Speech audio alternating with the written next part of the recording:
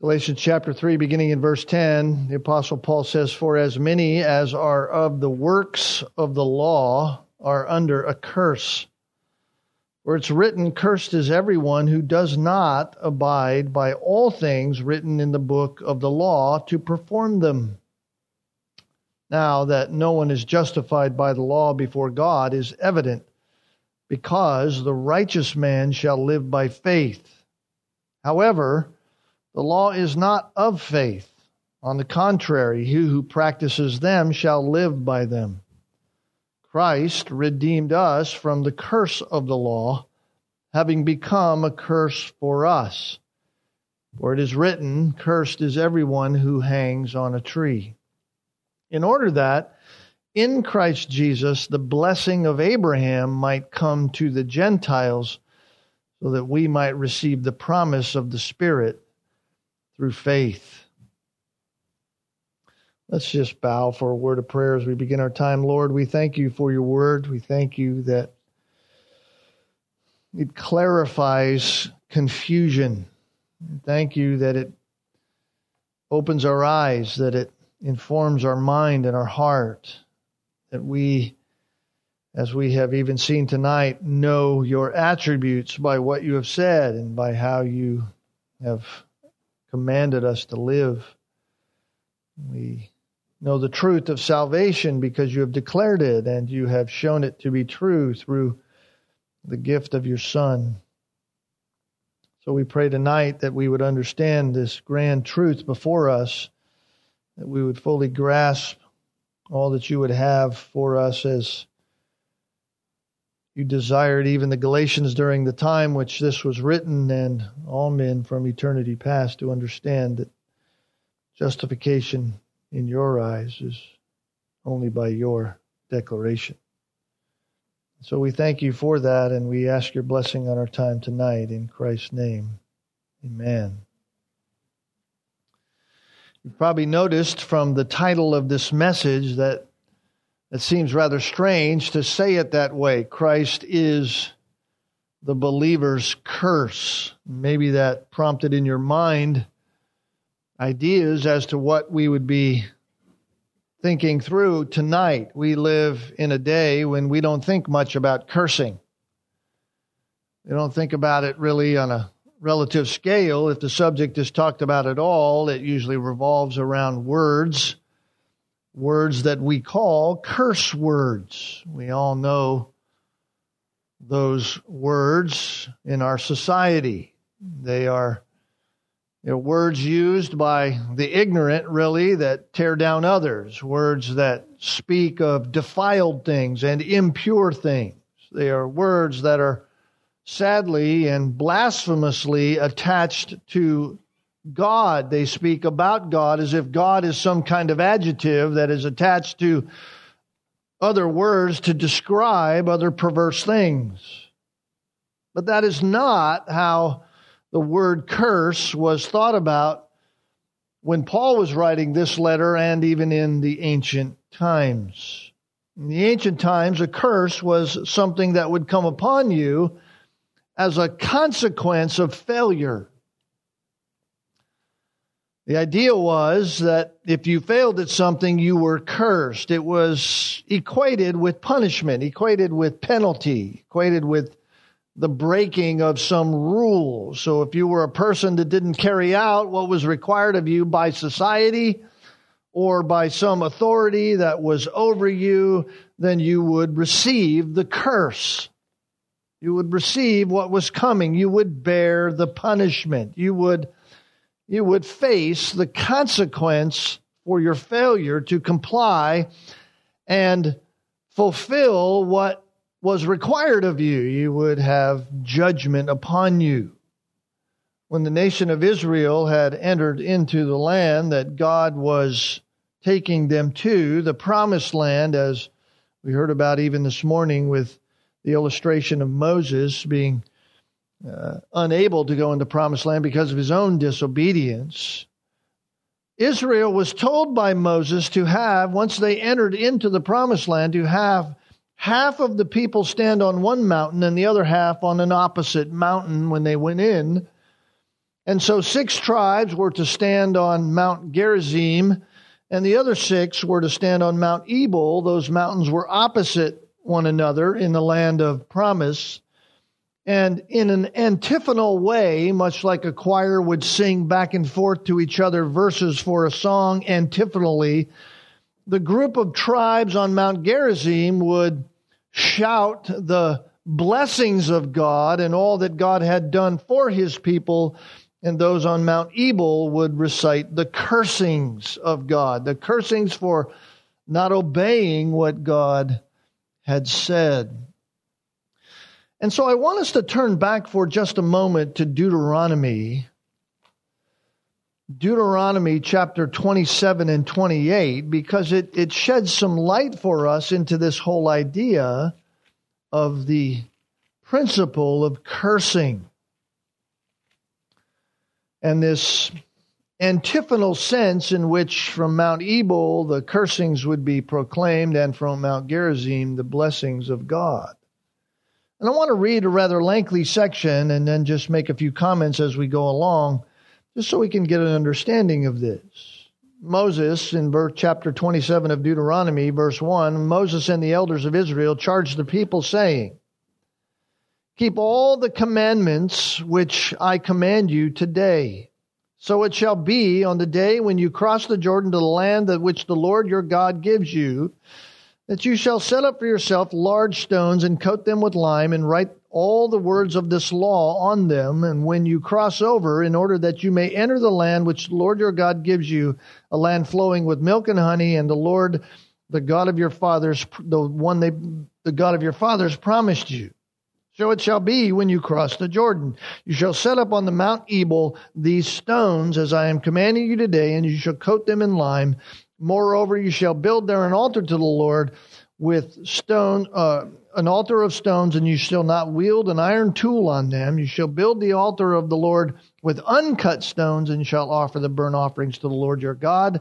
And you shall sacrifice peace offerings and eat there, and you shall rejoice before the Lord your God. And you shall write on the stones all the words of this law very distinctly."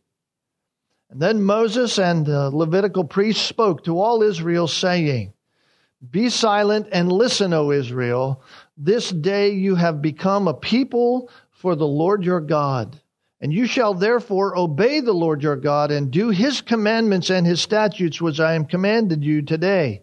And Moses charged the people on that day, saying, "When you cross the Jordan, you shall stand on Mount Gerizim and bless the people. And here you shall stand there, Simeon, Levi, Judah, Issachar, Joseph, and Benjamin." Those were the tribes to stand on Mount Gerizim. "And for the curse, these shall stand on Mount Ebal, Reuben and Gad and Asher and Zebulun and Dan and Naphtali. And the Levites shall then answer and say to all the men of Israel with a loud voice, 'Cursed is the man who makes an idol of molten image, an abomination to the Lord, the work of the hands of a craftsman, and sets it up in secret.' And all the people shall answer and say, Amen. 'Cursed is he who dishonors his father or mother.' And all the people shall say, Amen. 'Cursed is he who moves his neighbor's boundary mark.' And all the people shall say, Amen. 'Cursed is he who misleads a blind person on the road.' And all the people shall say, Amen. 'Cursed is he who distorts justice due an alien, an orphan, or a widow.' And all the people shall say, Amen. 'Cursed is he who lies with his father's wife, because he has uncovered his father's skirt.' And all the people shall say, Amen. 'Cursed is he who lies with an animal.' And all the people shall say, Amen. 'Cursed is he who lies with his sister, the daughter of his father, or his mother.' And all the people will say, Amen. 'Cursed is he who lies with his mother-in-law.' And all the people shall say, Amen. 'Cursed is he who strikes his neighbor in secret.' And all the people shall say, Amen. 'Cursed is he who accepts a bribe to strike down an innocent person.' And all the people shall say, Amen. 'Cursed is he who does not confirm the words of this law by doing them.' And all the people shall say, Amen." So right there in Deuteronomy 27, you have God telling his people what they shall do, to be reminded of how they ought to treat one another and how they ought to treat their fellow people in the nation of Israel. And if they do not do it, they would be cursed. And all the people were in agreement. All the people were to say amen, which means so let it be done. That is true. That is right. And we will do it. Chapter 28, now it shall be, if you will diligently obey the Lord your God, be careful to do all of his commandments, which I command you today. The Lord your God will set you high above all the nations of the earth. And all these blessings shall come upon you and overtake you if you will obey the Lord your God. Blessed shall you be in the city, and blessed you shall be in the country. Blessed shall be the offspring of your body and the produce of your ground, the offspring of your beasts, the increase of your herd, and your young and the young of your flock. Blessed shall be the basket and the kneading bowl. Blessed shall be when you come in, and blessed you shall be when you go out. The Lord will cause the enemies who rise up against you to be defeated before you. They shall come out against you one way, and they shall flee before you 7 ways. The Lord will command the blessing upon you in your barns and in all that you put your hand to. He will bless you in the land in which the Lord your God gives you. The Lord will establish you a holy people to himself, as he swore to you, if you will keep the commandments of the Lord your God and walk in his ways. Go down a little farther, and he says, the Lord will, verse 12, the Lord will open for you his good storehouse, the heavens, and give you grain in the land in its season, and bless all the work of your hand, and you shall lend to many nations, but you shall not borrow. And the Lord shall make you the head and not the tail, and you only shall be above, and you shall not be underneath, if you will listen to the commandments of the Lord your God, which I charge you today to observe them carefully, and do not turn aside from any of the words which I command you today. Notice the transition in verse 15. But it shall come about, if you will not obey the Lord your God, to observe all that his commandments and his statutes which I charge you today, that all these curses shall come upon you and overtake you. Cursed you shall be in the city, and cursed you shall be in the country. Cursed shall be your basket and your kneading bowl. Cursed shall be the offspring of your body and the produce of your ground, the increase of your herd, the young flock. Cursed shall be you be when you come in, and cursed you shall be when you go out. And the Lord will send upon you curses and confusion, rebuke, and all you undertake to do until you are destroyed and until you perish quickly on account of the evil of your deeds, because you have forsaken me.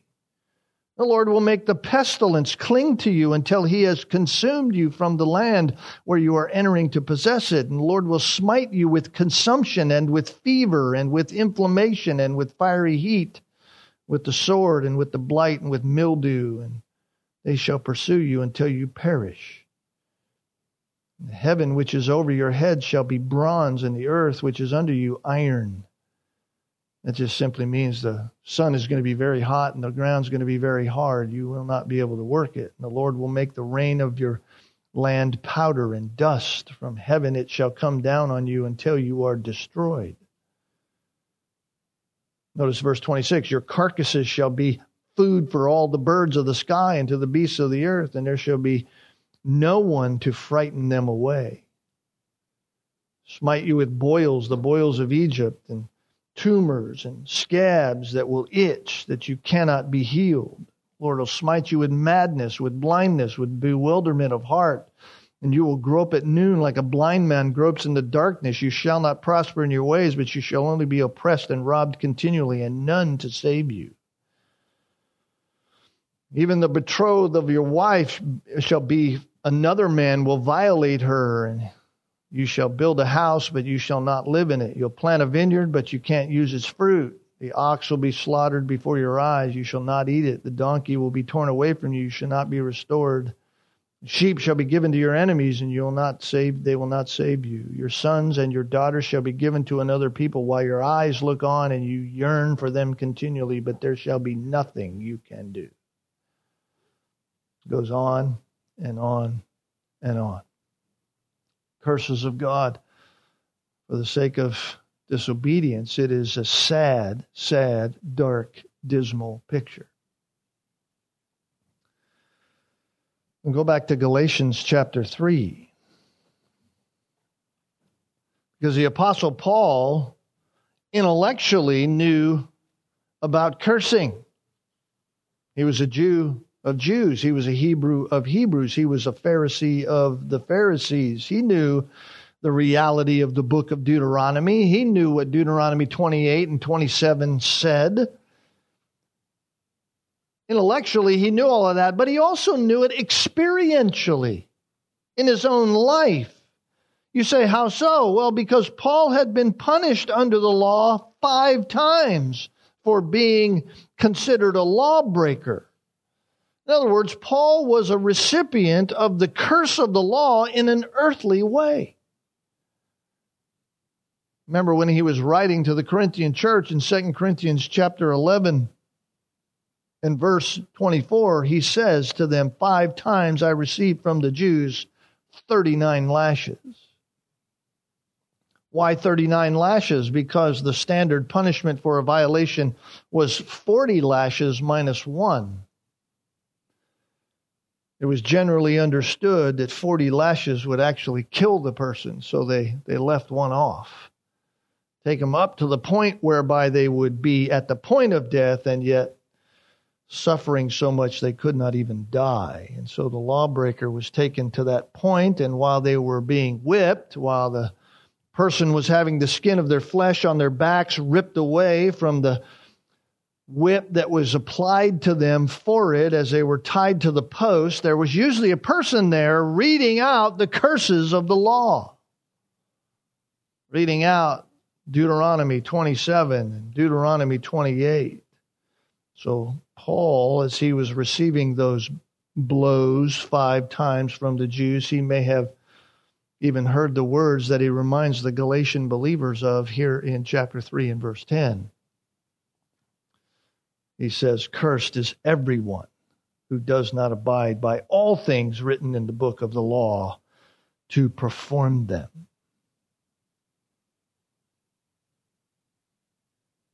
That, beloved, is the futility of the law. That is the futility of the law. The law cannot bless. The law cannot give life. The law cannot offer a pardon. Its only consequence is cursing. That is what the law is waiting to do. The law is waiting to curse. It is waiting to judge. Oftentimes driving to church or from church, passing through the town of Chester, I oftentimes see the law enforcement sitting on the side of the road. They are waiting to curse. They're waiting for the law to be broken at such a level whereby they go and bless the person with cursing. That's what the law does. It's waiting to judge. That's the problem with attempting salvation by morality. That is the problem with attempting salvation by following a set of rules. It can never give life. The law of morality or the law of self-imposed righteousness or the law that is being driven before the Galatian believers by the Jews who had come down from Jerusalem, who were infiltrating and saying, yeah, Jesus is good enough, or you can have Jesus by faith, but you need to do these things as well. All that is doing is waiting to curse someone. It can only bring death. And that's Paul's point. That's been Paul's point since he began to ask the question of the Galatian believers in chapter 3, verse 1. You foolish Galatians, who has bewitched you? Who has caused your mind and your understanding of the gospel to be altered in such a way that you're willing to buy off on the reality that somehow you can gain life through the law? You cannot. It is impossible. Who has convinced you of that reality that is not a reality at all? It's an illusion. Who has convinced you that by some means of human rule keeping, by some means of human striving at your own self-justifying, that it would provide life when it cannot? The law provides only one result. It provides cursing. Why? Why? Because God's law requires perfection in every way. God's law requires perfection in every way. Notice verse 10. He says, "For as many as are of the works of the law, they're under a curse."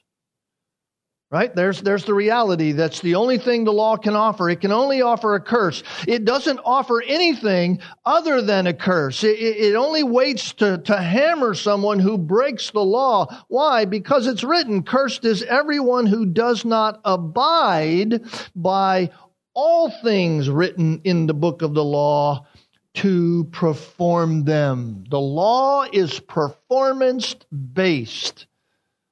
And that performance requirement is perfection. All things. This is the problem with trying to justify yourself by law keeping. There's nothing wrong in and of itself with the law. The law is good. It is righteous. It is even just. But the law of God requires nothing less than complete and total compliance in every way, to every detail, all the time. The law offers no breaks, no days off, no hours of rest, no time to just sit back and relinquish what you're doing. It is 100% all the time, 365, 7 days a week, 24 hours a day on you. Even while you're sleeping. So, not only must one keep God's law, but they must keep it perfectly, they must keep it continually, and they must keep it in its entirety. Cursed is everyone who does not abide by all things written in the book of the law to perform them. It does not matter that a person is not a murderer. It does not matter that a person has not in some way committed adultery in this life. It does not matter that they have not committed some other offense that is deemed punishable or more heinous than someone else. Not one person has kept the law of God perfectly in its entirety continually.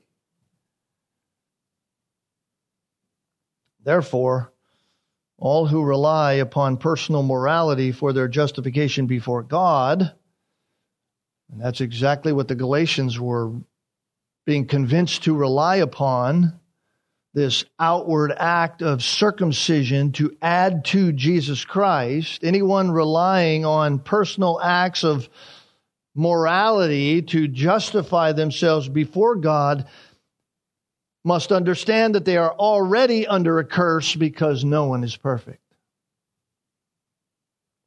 And the law cannot supply justification. It only provides for a curse. The law has an inability, and its inability is to supply righteousness. It cannot supply justification for anyone. James chapter 2, verse 2 is clear, and it is helpful for us on this point. James 2:2 says this, "Whoever keeps the whole law," in other words, whoever wants justification by that's the idea, that's what James is saying, whoever keeps the whole law but fails in one point has become accountable for all of it. It doesn't really matter that you didn't speed on 102. If you broke the law in some other way, you're guilty even of the law you didn't specifically break. So right there in James chapter 2, the consequences stated very clearly. The punishment or the curse for failing to keep God's perfect standard is God's righteous judgment. That's the way it works. The wages of sin is eternal spiritual death, Romans chapter 6. So every lawbreaker is rewarded with the only thing that the law can provide, and that is divine condemnation. That's all it can provide. Divine condemnation. In fact, every lawbreaker deserves God's curse, both in this life and in all eternity.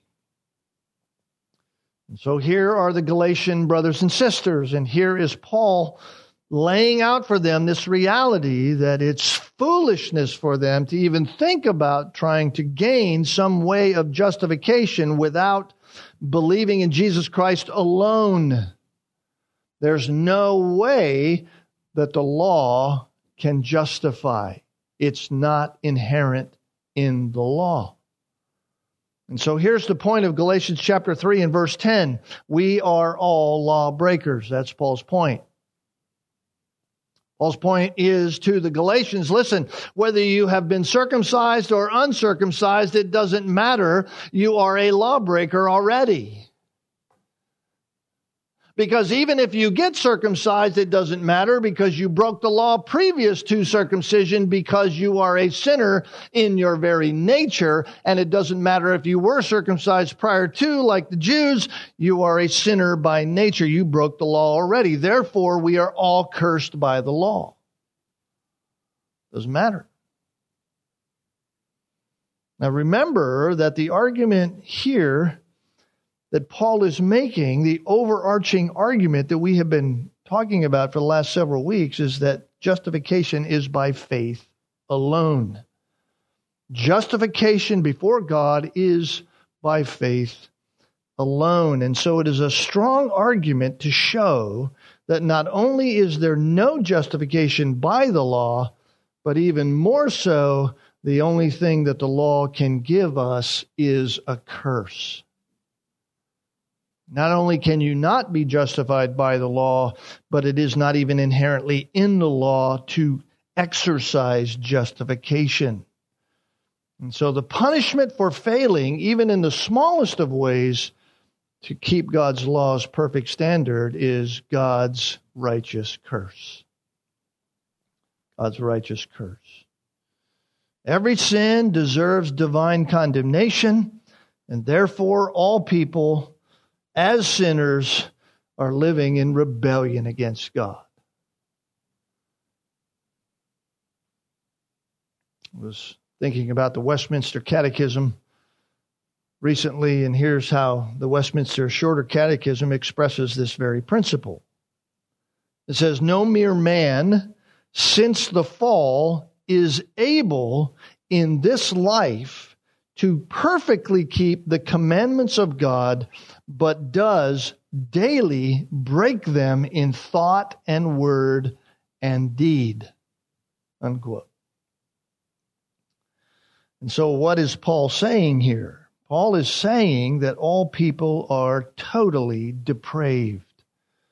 This is what was declared in Deuteronomy 27 and verse 26. Cursed is everyone who does not abide by all things written in the book of the law to perform them.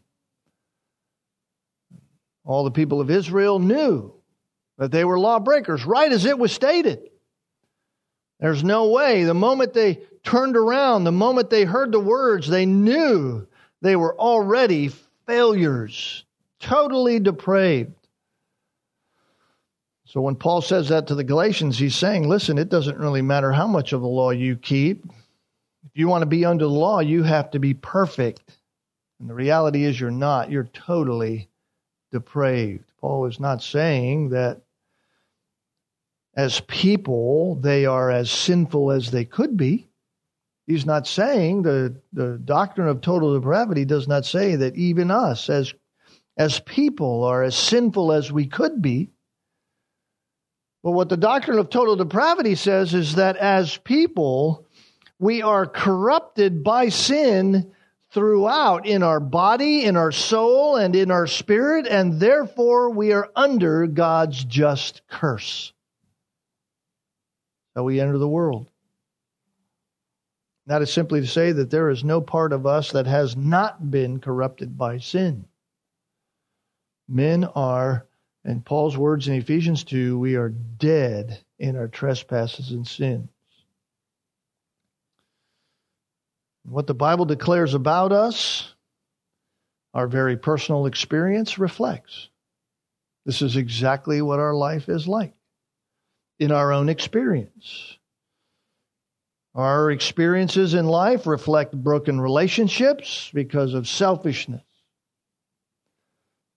Our experiences reflect self-centeredness, petty disagreements between families and friends and co-workers that destroy relationships. Wars go on between neighbors, and we see it even today in the threats of wars happening and potentially happening between countries. And so the effects of sin are everywhere. Why? Because man is totally sinful. He cannot escape himself. And since it's true that all people are under the curse of the law because all are lawbreakers, then why would anyone attempt to base justification on the law? That's Paul's point. Why in the world would you try to attempt justification by the law? You notice in verse 11, Paul, or in verse 15, Paul says, "I'm speaking in terms of human relations. I want you to understand that this is all about how we live between one another, because that reflects how our relationship is with God. If you think you're good with God by your own actions, just look at your own life. Just look at how you live. If you want to be justified in that way, if you want to be justified by your own merits of keeping the law, and because you cannot do it, you have already failed, then the only thing you can get is the verdict of no justification. You are cursed. That is your place. In other words, to expect justification by the law is to expect the impossible. Why? Because the law cannot justify. The law can only curse. Realizing this, what does man do? Realizing that man is cursed in every way, what does man do? What did the Jews do? Realizing that. They did realize it. We know they realized it because of what they did. And what did they do? They tried to change the law. Adjust the law. Oh, I can't keep the law. Well, then I'll just adjust the law. I'll make it keepable. I'll reduce it down to the reducible minimum by which I can justify myself in terms of the law. And yet I still find out that I cannot keep it. I have to continue to adjust it down to the place where now I am a law in my own eyes. It's like Judges says, when Israel was disobedient to God, everyone was doing right in their own eyes. They were a law unto themselves. It's easy to be justified that way, but not before God. And so the problem is not with the law, the problem is with our sin. And so if keeping rules cannot justify us before God, then how can we be justified before God? Because there are only two inevitable possibilities. There are only two possibilities. There is no middle ground. There is no third place. There is no bridge gap between the two possibilities. Either I can be justified by myself, by my own efforts, or I am justified by another, by a substitute. And of course, it's the second that the Bible declares. And that's the answer that is given to us in verses 11 and 12. Paul says, "For as many as are the works of the law," in verse 10, they're under a curse. Know that, verse 11, that no one is justified by the law before God. It's evident. Why? Because the righteous man shall live by faith. However, the law is not of faith. You see, righteousness only comes one way. It comes by faith. It doesn't come by merit keeping. It doesn't come by the law. The law cannot provide righteousness. It cannot declare someone righteous. In fact, isn't it interesting that Jesus came to fulfill the whole law? And yet Jesus was not, because he fulfilled the whole law, declared on that basis to be righteous. Jesus obeyed the whole law, and the law showed him to be what he was, righteous. He is inherently righteous. He was not declared righteous because he obeyed the law. Because the law cannot declare righteousness. The law is not of faith. On the contrary, he who practices them shall live by them. What is Paul saying? Paul is saying that justification only comes one way. It comes by faith. It is impossible to be justified through law keeping. Notice how this is presented to us, because it's presented to us by showing us that faith and works operate according to opposite realities. In other words, there are two different ways to live. One way is by doing, and the end result of that is simply the end road of cursing. And the other way is by believing. Verse 11, the righteous man shall live by faith. Verse 12, the cursed man shall live by the law. In other words, believing and doing are mutually exclusive realities. They're mutually exclusive practices. If we live by faith, what are we doing? If we live by faith, we are resting in the reality that we are justified through another. We're resting in the reality that we cannot justify ourselves. There's no way to justify ourselves. We recognize the reality that God's law is perfect. We cannot keep God's law, that we are cursed under the law, and we need another. We need a substitute in our place by which we can be justified. And therefore, when we have faith, when we live by faith, we are resting in the reality that we are indeed justified by another or through another. That another is, of course, Jesus Christ. This is the heart of the gospel. Jesus Christ is our merit before God. This is why Paul said in 1 Corinthians chapter 5, he who made him who knew no sin to be sin on our behalf, so that we might become the righteousness of God in him. That's substitution. The imputation of our sin to Jesus Christ, the imputation of his righteousness to us. But notice, if we live by works, verse 12, if we live by our effort, if we carry out our life that way, our justification, that's what it means. If we attempt to be justified, that's the idea of live here. We are counting on that reality of our own merit, that it will be enough before God. We throw law in there in any way in which God sees us by way of a merit-based system to gain righteousness before God, then we are living by law, and we must live by it perfectly. So either we trust God to justify us through another, which is his Son, or we trust ourselves to justify ourselves, knowing that God only expects absolute, perfect keeping of the law. Now, this is very prevalent in the nation of Israel. If we just go back for a moment to Luke chapter 10, just to kind of show you this reality in the hearts and minds of the people. This was all over the place in their heart. Luke chapter 10, Jesus is teaching. He had just sent out the 70. They returned back. They're rejoicing at all that God had accomplished through them.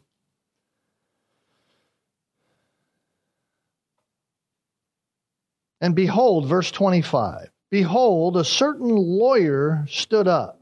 Jesus was talking to them. In verse 23, turning to the disciples, he means to those who he had sent out and all those who were crowded around as they returned. And he said privately, blessed are the eyes which see the things you see.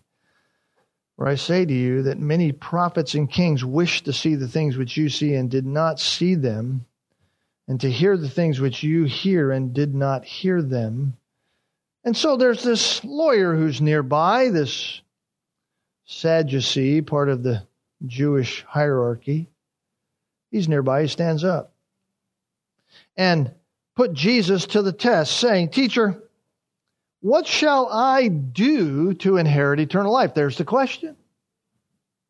Jesus, how do I become justified before God in my own life? What do I need to do? And Jesus says to him, well, what's written in the law? How does it read to you? Jesus is not saying and trying to intimate, yes, you can be actually justified by the law. Why? Because the law can only curse. But this one wants to be justified by the law. And so Jesus says, okay, what does it say? And he answers, verse 27, you shall love the Lord your God with all your heart, with all your soul, and with all your strength, and with all your mind, and your neighbor as yourself. He says, very good. You've answered correctly. Do this, and you will live. What is Jesus saying? He's saying, listen, go live that way. Do it perfectly. And you won't need to be declared righteous. You won't need justification. You will show an inherent righteousness in yourself because you will keep the law perfectly. Of course, what does the man say? Wishing to justify himself, verse 29, he says to Jesus, okay, who's my neighbor?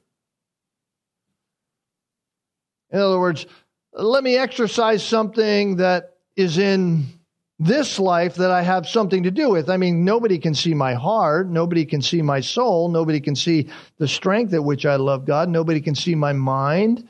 That's an internal thing. Nobody can judge that. So you even, Jesus, can't judge me for that. I've done all that. So tell me who my neighbor is so I can fulfill that too. And of course, what does Jesus do? He tells him the whole story of the Good Samaritan. At the end, Jesus says, verse 36, which of these three do you think proved to be a neighbor to the man who fell to robbers? The lawyer says, the one who showed mercy toward him. Jesus said, you go and do the same. Knowing he would not, because Jews would have nothing to do with Samaritans. In other words, this is faith in action. It's not just some intellectual assent. This is the command of God. You go and do the law of God just as the law of God demands and requires of you, and you haven't done that. You are not going to be able to justify yourself. The law will never be able to do that. Galatians chapter 3, Paul's point with the Galatian believers is just that, faith and works. You either are justified by God through His Son or you trust in yourself. But faith and works are not working on the same plane. Faith and works are two contrary, different ways to live. The law will not curse you if it's not broken. Faith justifies you when you acknowledge your destitution of any personal merit and trust in Jesus Christ alone. What Paul says, the righteous man shall live by faith. Verse 11, of course, he's quoting from Habakkuk chapter 2, verse 4. The prophet Habakkuk who told Israel that very thing. The righteous live by faith. And then in verse 12, he who practices them shall live by them. Verse 12, that's Leviticus chapter 18, which is the book of the law, which shows that God is perfectly holy. His law is perfectly holy. It is righteous and just. And therefore for you, you have to be perfect and holy and just. You have to be righteous in order to live according to the law, but you're not righteous. So the righteous are justified by faith. Justified meaning live eternally with God. They live with God by faith. The lawkeeper must perfectly practice all the law or he will be cursed. So the law is a completely different way of attempting to have eternal life. That's why Paul quotes from Leviticus chapter 12. In fact, here's what he quotes out of Leviticus. It's not the whole thing that he says here in Leviticus chapter 12, because the whole thing is really encapsulated in chapter 18 of Leviticus, verses 4 and 5. You shall follow my rules and keep my statutes and walk in them. I am the Lord your God. You shall therefore keep my statutes and my rules. If a person does them, he shall live by them, meaning he will never break them. I am the Lord. So when it says in Leviticus chapter 18, verse 5, he shall live by them, what it means is that they will be kept perfectly, and if so, then there's no curse of the law. The law cannot justify. That is not a function of the law. Justification is a function of God by way of declaration. Justification is only something God can declare. The function of the law is to be the standard, and if the standard is broken, then the function of the law kicks in, which is to curse. So, if a person does them, a person lives by the law perfectly, they are not declared righteous. They actually show themselves to be righteous, and therefore they are not cursed. So there is only one way to be declared righteous. That is by faith in Jesus Christ. Jesus was perfect in all law keeping. Therefore, Jesus was never under a curse. He never broke any of the law. He was perfectly righteous. He was never declared righteous. He was righteous. And so, Paul is saying the only way for us as believers, as those prior to salvation who are lawbreakers, to be justified and have the curse that is on us removed, the only way for that to happen is what Christ has done. He became a curse for us. Christ is the believer's curse. Notice verse 13. Christ redeemed us from the curse of the law. How? Christ redeemed us from the curse of the law. How did he do that? Having become a curse for us. Because it is written, cursed is everyone who hangs on a tree. Christ redeemed us from the curse of the law. He redeemed us. Redemption is that language that we have talked about in the past, that language of payment, that language of a payment of a price being made in order that those who are kept captive are set free by the one they are owned by. We, being owned by sin, we are under, as Ephesians 2 says, the prince of the power of the air. We are sons of disobedience. Christ became accursed for us. He who was under no curse, he who is righteous, willingly became a curse for us. Matthew 20:28, the Son of Man came not to be served, but to serve and to give his life a ransom for many. Ransom is in that word group of redeem.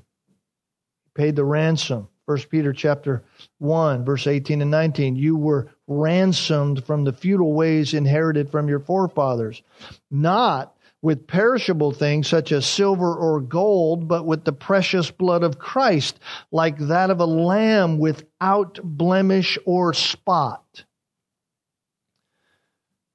You see, even the Apostle Peter is saying, listen, the only way to be redeemed is to be bought back by something that is spotless, something that has no tainting in it, something that is not under the curse, something that has no reason to be killed.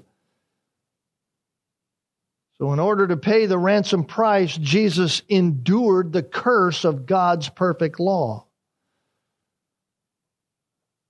He endured it as if he was a lawbreaker, as if he was under the curse, and so he was hung on a tree. Cursed is everyone who hangs on a tree. He was hung on a tree as a lawbreaker. It's like the thief that Jesus said would be with him in paradise, as he said to the one hanging on the other side, don't you realize we deserve what we get, but this man has just done nothing?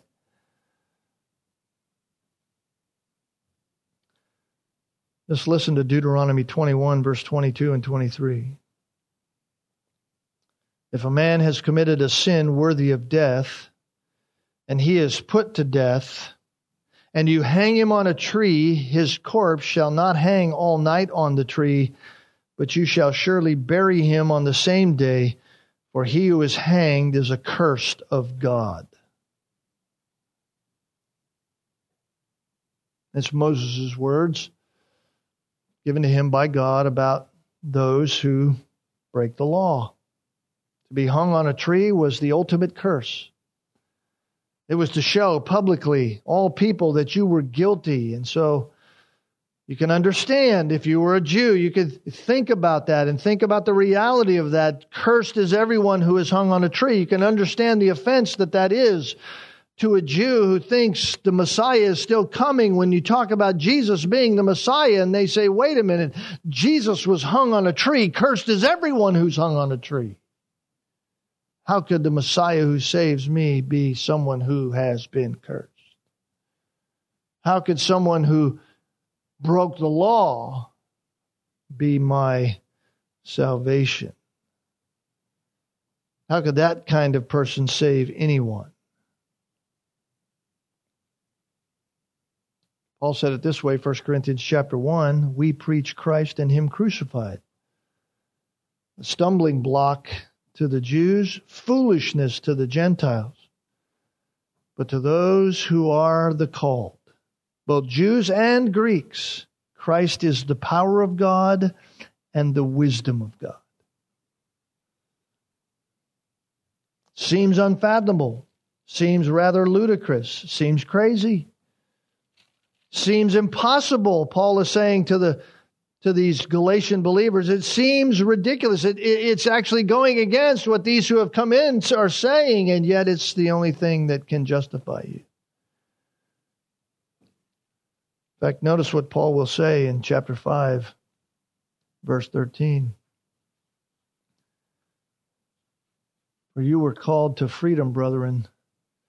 Only do not turn your freedom into an opportunity for flesh, but through love serve one another, for the whole law is fulfilled in one word, in the statement, you shall love your neighbor as yourself. Paul says, listen, you want to see the reality of the outworking of faith in Jesus Christ in your life? You want to see the outworking of true justification happening in the life of a person? See it in how they live. Walk by the Spirit, he says. Notice verse 19. Now the deeds of the flesh are evident. Immorality, impurity, sensuality, idolatry, sorcery, enmity, strife, jealousy, outbursts of anger, disputes, dissensions, factions, envying, drunkenness, carousing, and things like these, of which I forewarn you, just as I have forewarned you, that those who practice such things shall not inherit the kingdom of God. But the fruit of the Spirit is love and joy and peace and patience and kindness and goodness, gentleness, self-control. Against such things there is no law. There's no law. Now those who belong to Jesus Christ, verse 24, have crucified the flesh and its passions and desires. Paul says Jesus was our curse. Cursed Messiah was blasphemy to a legalistic Jew. A cursed Messiah is foolishness to a legalistic non-Jew. But Jesus Christ did become the curse for those who believe. Why? So that God's purposes would be accomplished. So that the Father's purposes would be accomplished. Notice verse 14. In order that, this is the purpose, in order that in Christ Jesus, the blessing of Abraham might come to the Gentiles. That's you and I. So that we, together with the Jews, that's the we there, the collective personal pronoun, so that we, Jews and Gentiles, might receive the promise of the Spirit through faith. Paul says Christ became a curse so that God could fulfill the promise that he made to Abraham. We were talking about the attributes of God a little earlier. One of the most encouraging attributes to me about God is the attributes of God that regulate God, like His immutability, that God cannot change. Now, that's an attribute of God that regulates God, right? God cannot be who He is not. He cannot be something that is different from the attributes of who He is in His very nature. I'm thankful that God cannot change, because God does not change what He said. God said to Abraham, I will bless all people through you. Right? Verse 8, all nations shall be blessed in you. That's the promise. The promise that you and I as lawbreakers could be blessed by God even though we're lawbreakers. Even though we're under a curse. Christ took our place. He was crucified to remove the curse. Since, by faith, we are not under the curse, we receive the Spirit. Right? In order that in Jesus Christ, you have to be in Jesus Christ, the unity with Jesus Christ, which comes by faith. In Christ, the blessing of Abraham might come to the Gentiles, so that we together might receive the promise, the blessing, the Spirit coming, dwelling within us, so that we can do what God says, so that we can live in honor and glory to God, and that comes through faith. It's by faith alone that we have a right standing with God. It is by God's grace that we are saved, and now we are equipped by the Spirit to live as we ought to live. Paul is saying to the Galatian believers, listen, you're never going to live to the standard by which God requires the way you think. It's not going to work. That only will bring cursing. The blessing of Abraham doesn't come through keeping the law. It never has. All of these facets of God's grace could never come to us by the works of the law. They only come through a union with Jesus Christ. And the way anyone is unified with Christ is by faith alone. There's no other way. As the song says, it's through the old rugged cross, right? It's by means of the old rugged cross where Christ became our curse. It's through the death of Jesus Christ whereby we are accepted by God's justifying mercy. So what was a curse for Christ becomes a blessing for us, but only by faith. So here's the question I want to leave us with tonight. Question for all of us. From where is our curse coming? From where is our curse coming? Is it coming from the law because we try to justify ourselves by our own morality? Or is it coming in Christ, who has become a curse for us who believe in Him? That's the question. Let's pray.